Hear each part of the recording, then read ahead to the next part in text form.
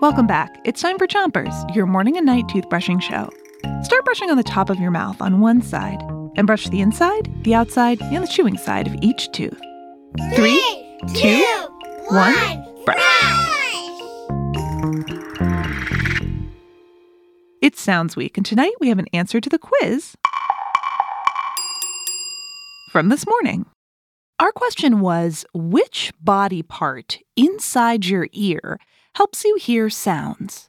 Is it the eardrum, the ear retina, or the ear nostrils? The answer is the eardrum.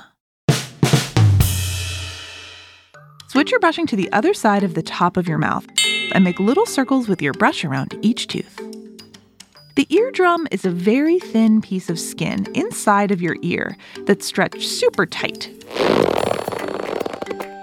just like a real drum. And it vibrates when sound waves hit it.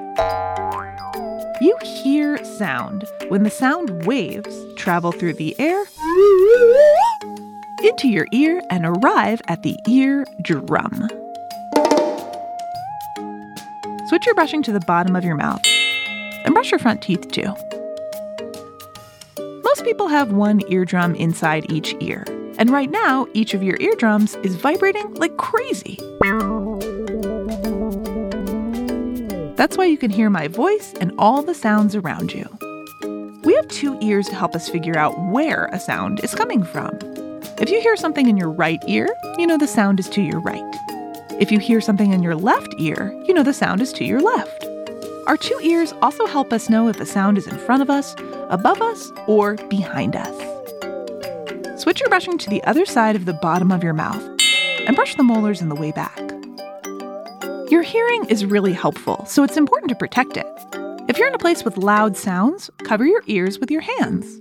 Or if you go to places with loud music a lot, your grown-up might get you a special pair of headphones for hearing protection, so that your hearing doesn't get hurt.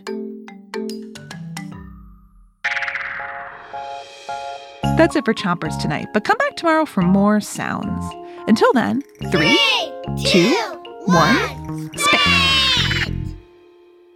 Chompers is a production of Gimlet Media.